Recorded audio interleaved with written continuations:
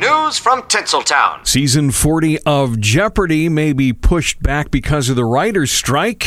The new season is scheduled to premiere September 11th, but that might not be happening.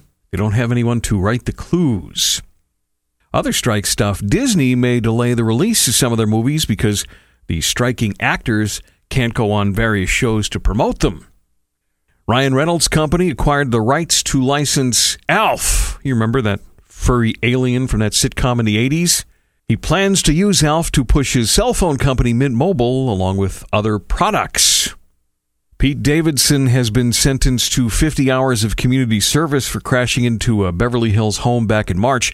He was charged with reckless driving.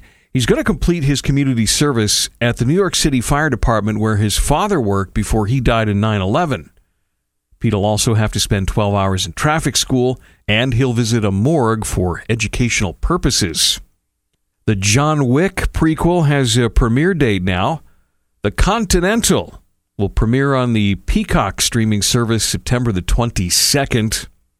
And checking in with the Yellowstone universe, Tim McGraw and Faith Hill will not be doing another season of 1883 because Helen Mirren and Harrison Ford are allegedly doing another season of their Yellowstone spin-off 1923. A source tells Radar Online that when producers learned Helen and Harrison were up for doing another season, they jumped at the chance to continue working with them, and that sadly, Tim and Faith just don't have that kind of juice. And that's what's happening in the world of show business. There you have it. News has never been softer.